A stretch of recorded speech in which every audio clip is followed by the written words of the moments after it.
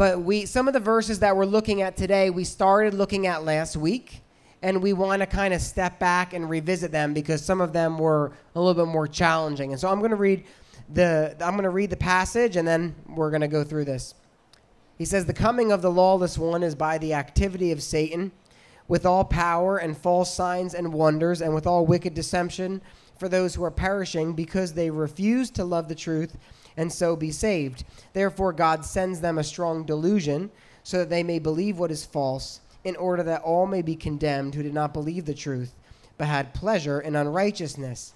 But we ought always to give thanks to God for you, brothers, beloved by the Lord, because God chose you as the first fruits to be saved through sanctification by the Spirit and belief in the truth. To this he has called you through our gospel, so that you may obtain the glory of our Lord Jesus Christ." And we'll pause there. The whole section of scripture that we're looking at here is really describing two ways. And these two ways are described throughout the Bible. Paul describes it differently in Romans than he does here. But the idea is that there is a way of deception and that there's a way of truth.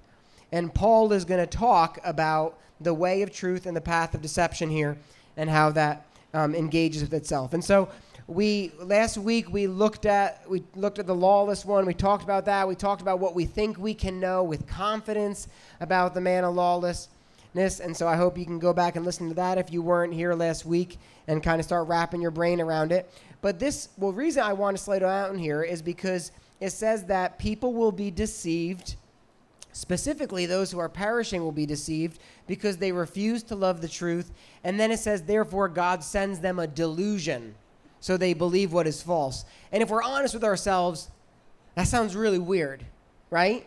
That God sends a delusion to delude people so they don't believe in the truth. And so I wanted to give that some time to explain, and then we're going to show how this is in contrast to the next group of people described in the following verses, okay? So let's get some basics up front. And as with the other sermons, because of the type of content, I'm kind of asking questions and answering those questions. So the first question that I think comes up a lot is this: will there be a great revival in the end? You hear Christians all the time talking about praying for revival in the United States. Are we going to see a massive revival in the end before Jesus comes back, before the day of the Lord? And this is what I'll say. Biblically, we can guarantee there are going to be two core things that I think everybody would agree with. There's going to be a remnant from every tongue, tribe, and nation. That's Revelation 7. And two, there's going to be mass revival among the Jews. We see that in Romans 11. We see there's going to be a remnant from every tongue, tribe, and nation, and we see there's going to be a lot of Jews getting saved at the end, okay? Is there going to be a mass revival everywhere else? We don't know. We don't know.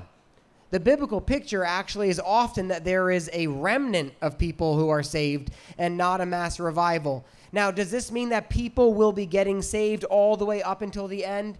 Yes, I believe people will be getting saved all the way up until the end.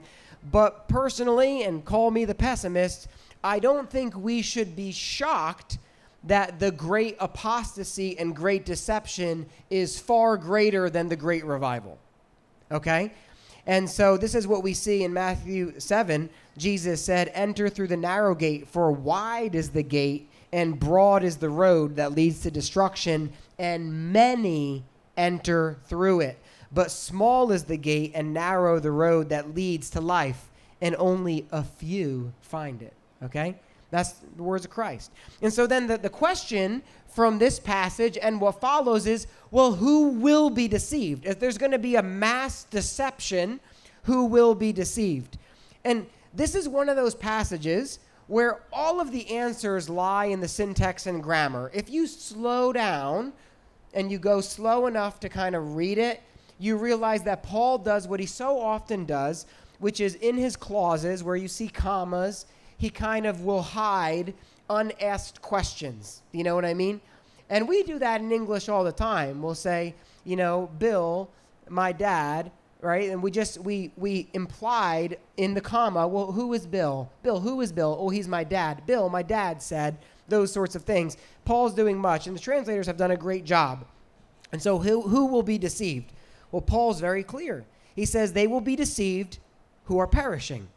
Those who are perishing are the ones will be deceived. And so basically perishing, this term perishing refers specifically to eternal destruction. So Paul is talking about hell, and he's saying those who are already on the path of destruction, those who have already been deceived by the deceiver, will continue in their deception, and they will see an increased magnitude of deception in their own lives.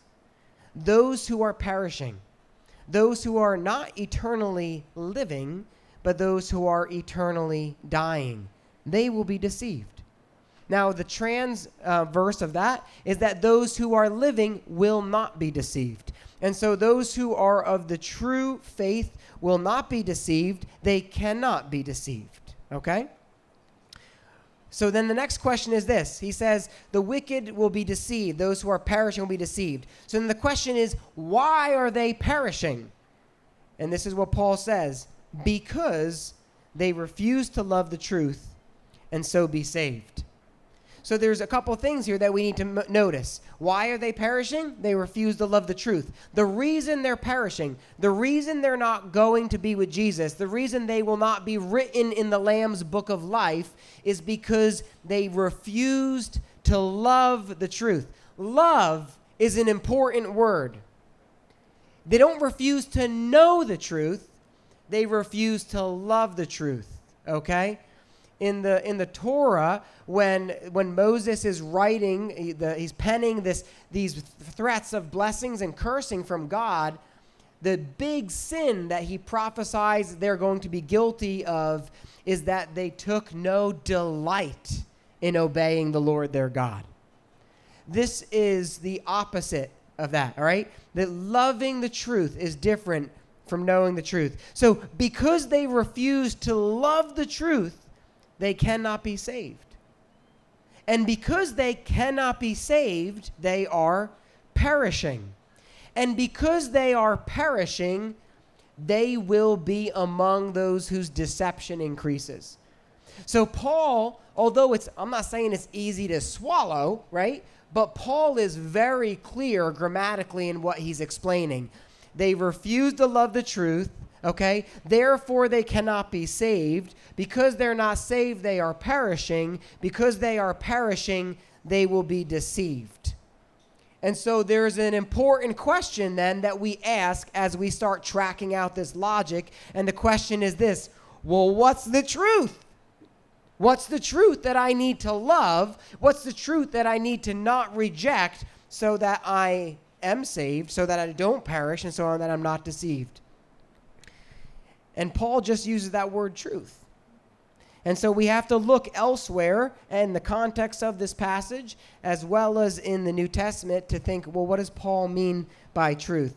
Well, the truth is this. What is the truth that saves? It's the gospel.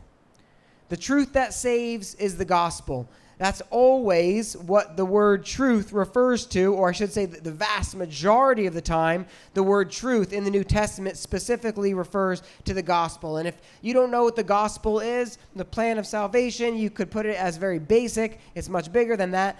But that Jesus died for our sins so we could be forgiven, that he was raised from the dead so we could live forever, that he sent his Holy Spirit so we could follow him as king, and that he's coming again to judge the quick and the dead. I mean, that is the gospel in its very abbreviated fullness. Now, Paul uses this word truth 3 times in these verses. He says they refused to love the truth and so be saved. They did not believe the truth but had pleasure in unrighteousness. And then in verse 13, that through sanctification by the Spirit and belief in the truth, that's how the gospel is applied to us. And so I think we can say with confidence, even just from 2 Thessalonians, that the truth is the gospel. But if we need more convincing, this is consistent with the rest of the New Testament. 1 Timothy 2:4, God wants all men to be saved and come to a knowledge of the truth. That Christ says that he is the way, the truth, and the life. This is how the word truth, you can look it up at Concordance, which is like a search engine for your Bible, okay? You can look it up in a concordance in 1st, 2nd, and 3rd John, in 1st and 2nd Peter, in James, in Hebrews, in every one of Paul's epistles and the Gospels. Truth refers to the truth of Jesus, which is the gospel in its simplest sense, but obviously is larger as well. Colossians 1:5 probably summarizes it the clearest when it says this: because there is hope laid up for you in heaven, and of this you have heard before in the word of truth, comma, the gospel. In other words, you have heard of this before in the word of truth, comma, which is the gospel. Okay? And so the point is this: because they won't believe in the truth of the gospel, they cannot be saved. And because they are not being saved, they are perishing. And because they are perishing, they will be deceived. But who deceives them? Next question. God makes it really clear, or Paul makes it really clear. God does. God sends a strong delusion so that their deception continues. And if you're paying half attention, there's a party that goes, "Huh?" Right? What do you mean? God sends a delusion. You just read in 1 Timothy that he wants all men to be saved, and now you're saying he sends them a delusion?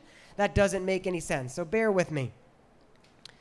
In Exodus, we see that God says to Moses, you're going to go and talk with Pharaoh, but I'm going to harden his heart. And so God makes a promise to Pharaoh that although he's going to say, let my people go, God's going to harden his heart. What we see then in Exodus is a pattern here where Pharaoh hardens his heart, Pharaoh hardens his heart, Pharaoh hardens his heart, and then God prophetically had said before and then carries out in fulfillment. It says, God hardened Pharaoh's heart.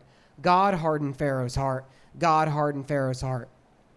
See, the hardening of Pharaoh's heart was interwoven both in sovereign providence as well as in personal choice. I want you to realize two things. Man will always be deceived unless God intervenes. You need to put that at the forefront of your mind. Man will always be deceived if God does not intervene, okay? We are not spiritually sick. This isn't like the gospel according to the Princess Bride. We're not mostly dead, okay? We are dead, okay? D-E-D, dead. We're dead, okay? We're not drowning, right? No, we're dead. At the bottom, bloated, covered in rocks, right? Crabs gnawing at your feet. We're dead, okay? But God being rich in mercy because of his great love with which he loved us. Right? And so you have to realize that man is deceived unless God peels back the veil off his eyes. And so that's number one. And the second thing is this: God will never reject genuine repentance. Why? In large part because genuine repentance is a gift from God as he unveils our eyes. Okay? And so realize that this is the way things work. Just bear with me. I'm going to try to keep explaining it. C.S. Lewis, although I don't agree with everything that he wrote, he's a brilliant guy. He put it this way: there are two kinds of people in the end: those who say to God, thy will be done, and those to whom God says, thy will be done. All that are in hell, in sense, choose it. And with that choice, there could be no hell. No soul that seriously and constantly desires joy will ever miss it. Those who seek it will find it, and those who knock, it is opened, okay? This is the complexity of these things. As Steve often says, we try to unscrew the inscrutable, okay? So God deceives the deceivers, or those who are deceived. So next question is what? Why? Why does God deceive them? Why does God deceive those who are perishing? And this, you have to remember, is the beginning of the end that Paul is talking about. This is the beginning of the end.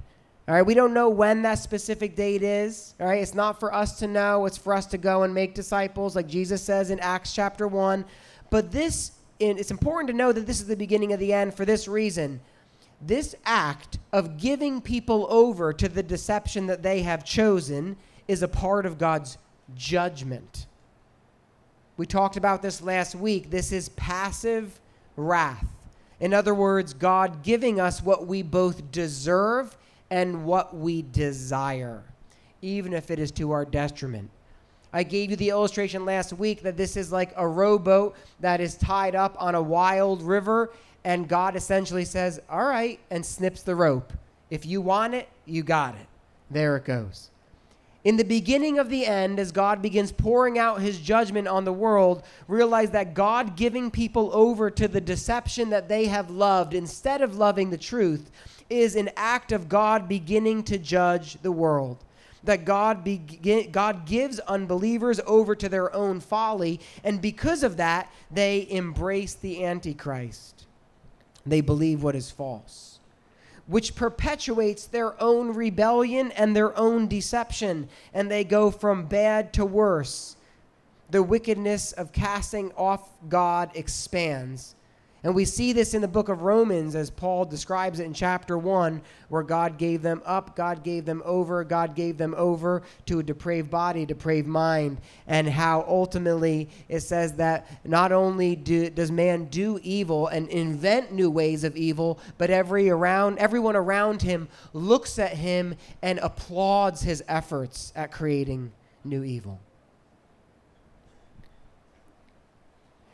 Look, if we're not near the end, we're really near the near. Because I don't know how many times over the last year I've said, is everyone delusional? That the stuff we're believing? There's a sense in which I think the deception is starting. And it's not pockets of deception. The deception is beginning. Look, I'm not saying that we're in the Great Tribulation. I'm saying I think the deception is starting. Or people just be crazy. Okay? But not everyone will be condemned. And don't focus so much on that you forget that there is a beautiful other side to this same coin. Now, this side is beautiful in its own way, in a way I don't know if we fully comprehend until we're in glory with Jesus and we understand the gravity of his holiness. Right? Then I think we'll understand that there's actually glory in wrath. I know that's hard to comprehend, but one day I believe fully we will comprehend it. Okay? But there's another side to this coin. It says, but. In other words, but you, brothers, who I'm writing this to, but we give thanks to God for you, brothers, beloved by the Lord. What a difference and a change in language, because God chose you as the first fruits to be saved through sanctification by the Spirit and belief in truth. To this he called you through our gospel so that you may obtain the glory of our Lord Jesus Christ. Okay. Who won't be deceived? That's the next question. Well, on the contrary, there are people who won't be deceived. Specifically, Paul says they are the people of God, the beloved brothers, all right? The family of God. God is building a family. That's what this is. Jesus says you must be born again. You're being born again into a new family, not by the will of a father or the will of man, but by the will of God. The will of God, meaning it's God's desire and God's choice. And so Paul thanks God for them because he says, I know this group of deceived people is not you. You, on the contrary, are the first fruits of salvation. In other words, this is that first generation of people who are getting saved following the resurrection. Not only that, but you're being sanctified by the Spirit. You believe in the truth. You won't be deceived. You can't be deceived. That's what Jesus said, by the way. Believers cannot be deceived. He says in Matthew 24:24, for false Christs, in other words, false messiahs, and false prophets will arise, and they'll perform great signs and wonders so as to, or in other words, in order to lead astray, if possible, even the elect. So there's a couple things we know from that. One, Paul is essentially exegetically teaching on Jesus from Matthew 24, right, through the oral tradition of the Gospel of Matthew, but realize that essentially what Paul is saying is that false Christs and prophets will arise. They will lead people astray, but they won't lead the elect astray because it's not possible. Well, why won't they be deceived? Because God chose them to be saved rather than to be deceived. Or I should say, God chose them to be saved rather than to remain deceived. What do I mean that God chose them? So glad you asked. Okay. I don't know why I chose 2 Thessalonians.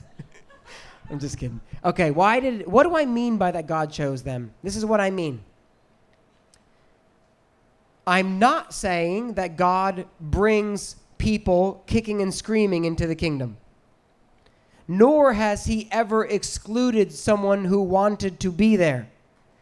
I am saying, again, that man is spiritually dead, not sick, dead. And in his natural state, man does not desire Christ.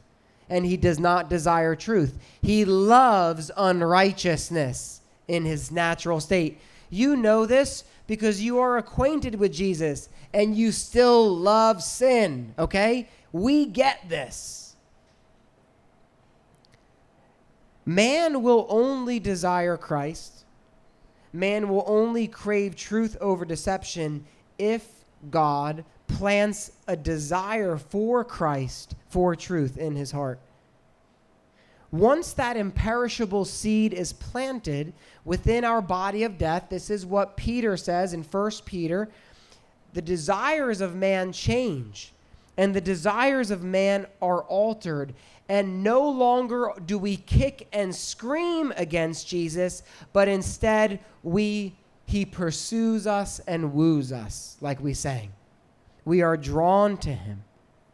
Jesus said, "No one comes to me unless the Father who sent me draws him, and I will raise him up on the last day." Not I might if he comes. No one comes to me unless the Father draws him, and I will raise him up on the last day. It's written in the prophets that know that they will be taught by God, and anyone who has come and heard from the Father comes to me. The idea is that the Father draws you, God teaches you, you learn because he's a good teacher, and then Jesus raises you up. That this seed, this imperishable seed, is an unstoppable freight train that God plants in your heart, and it ultimately culminates with your complete restoration and glory.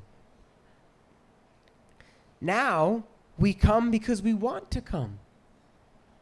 We desire Jesus because God gave us a desire for him. Now, he pursues us and woos us, and we hear his call. And our spiritual rebirth quickens us to life in such a way that Jesus becomes irresistible to those who have been made alive. In the fancy pants, we call this the Ordo Salutis, the order of salvation. The point is that God is at work in you far before you even realize it. That's the point. God is at work in you.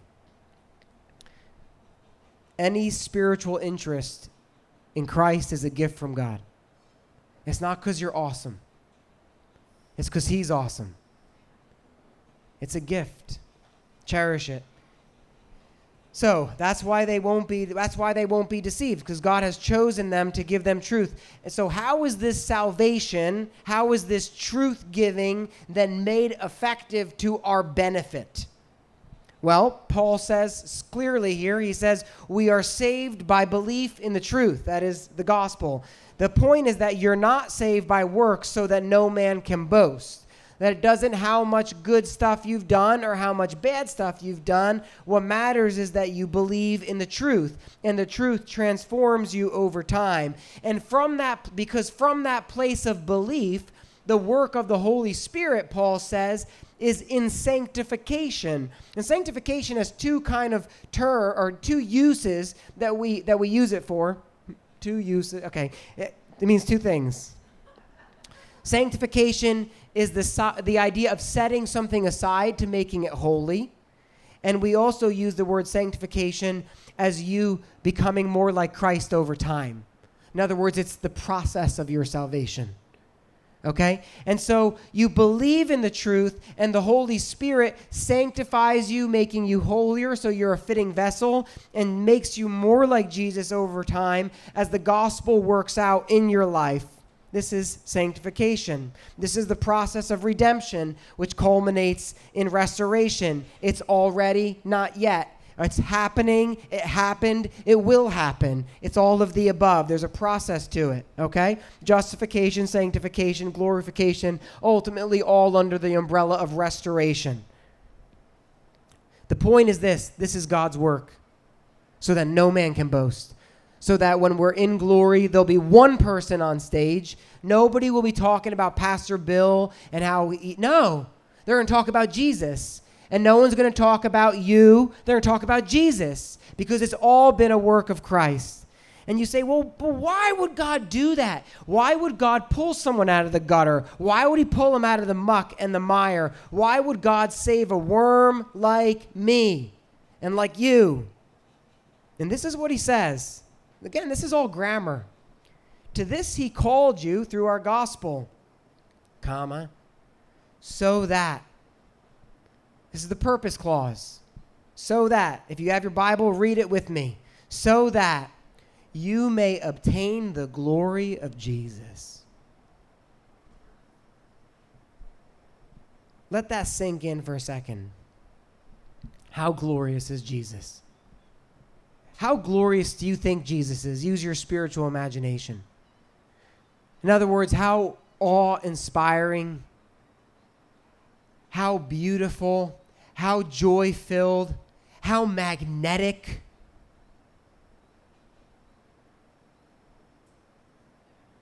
He wants you, he called you so you would obtain Jesus' glory. Jesus' glory, where Jesus is called the radiance of the glory of God. Like if God the Father is the sun, Jesus is the sun rays, that kind of idea. He wants you to obtain the glory of Christ. That's amazing. It's amazing. I'm going to go quickly here. That's why God does it. Not because you're great. Not because heaven just didn't feel right without you. Not because, God was lonely. No. God is a God who buys a mansion on the seashore, and then he invites you in as a benefactor of his mortgage that he's paying. It's so you could obtain the glory of Christ. The Son of Man came not to be served. He came to serve. And so we need to get over ourselves when we think about how we're just such great servants for Jesus. You don't serve Jesus. He serves you. And when you do serve him, you're just serving him with the stuff you gave him. Like I've said 100 times before, it's like your dad giving you $20 to buy him some crappy Christmas gift as a kid, okay? That's it. Jesus is the one doing the work. And he'll wear that dad hat proudly while he mows the lawn, okay? Even though it's stamped crooked. So then, brothers, this is his conclusion. Look for the imperatives, okay? Imperatives are the commands. Look for the commands. Circle them in your Bible. So then, brothers, stand firm and hold to the traditions that you were taught by us, either by word, spoken word, or by letter. Now may our Lord Jesus Christ and God our Father, who loved us and gave us eternal comfort and good hope through grace, comfort your hearts because they're being persecuted, and establish them in every good work and word. Finally, brothers, pray for us, that the word of the Lord may speed ahead and be honored as happened among you, and that we may be delivered from the wicked and evil men, because not all have faith. But the Lord is faithful, and he will establish you and guard you against the evil one. And we have confidence in the Lord about you, that you are doing and will do the things we command, as outlined in this letter.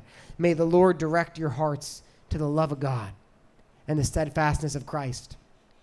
Do you know what you need if you're going to stand firm, if you're going to hold fast, if you're going to trust the triune God, if you're going to pray for the gospel to go forward? Do you know what you need? You need to direct your hearts to the love of God and the steadfastness of Christ. I got a news break for you. You're not steadfast, but he is. And he will remain faithful to the end. Direct your hearts to his love. Remember the gospel. Remember the good work that he has done. Remember his faithfulness, the faithfulness of Christ and what Christ did on the cross in obedience to the Father in all of the ways that your obedience falters and fails. And in light of these realities, you do three basic things. Stand firm, hold fast. It's parallels. Stand firm. To what? The oral tradition of the apostles and of the teachings of Jesus. He doesn't mean you better make sure you sing Amazing Grace. That's not what he means. So Amazing Grace is a great hymn.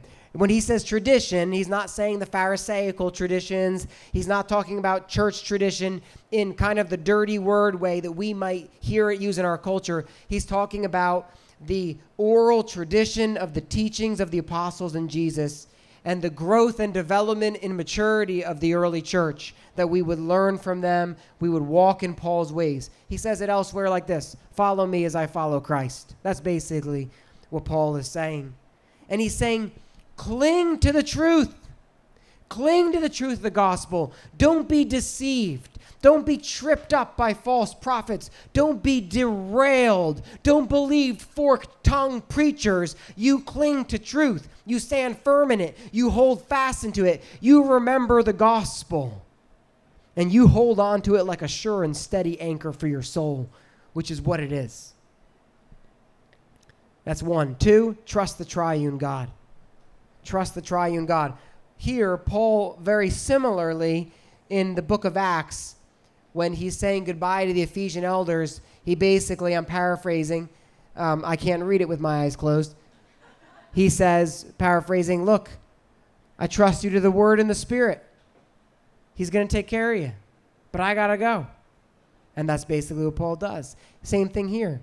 He trusts them to the triune God. Paul doesn't micromanage their salvation. He trusts that he who began a good work in you will bring it about to the day of completion. What has God done? He loved us. He gave us eternal comfort. He gave us a good hope through grace, and he called us to it. And what will he do? He will continue to comfort us by his Spirit, and he will establish us in perseverance in both word and work as we follow the sanctification outworking of Christ in our lives.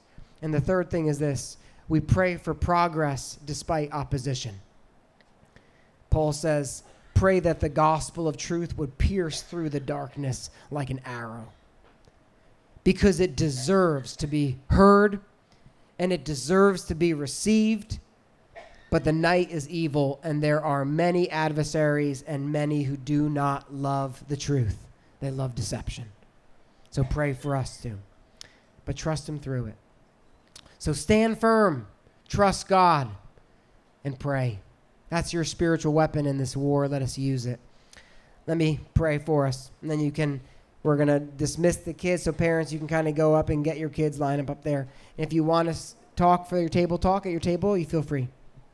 Father God, I pray that you would have taken something from today and lodged it in someone's brain for your glory, for their encouragement, Lord, that we might become more like you, that we might be found with you, God, in your resurrection, and God, that we would grow in love, that we would grow in trust and faith. Father, we thank you that you have done such an amazing work. Truly, we have a great deal over which we can rejoice. In your name, amen.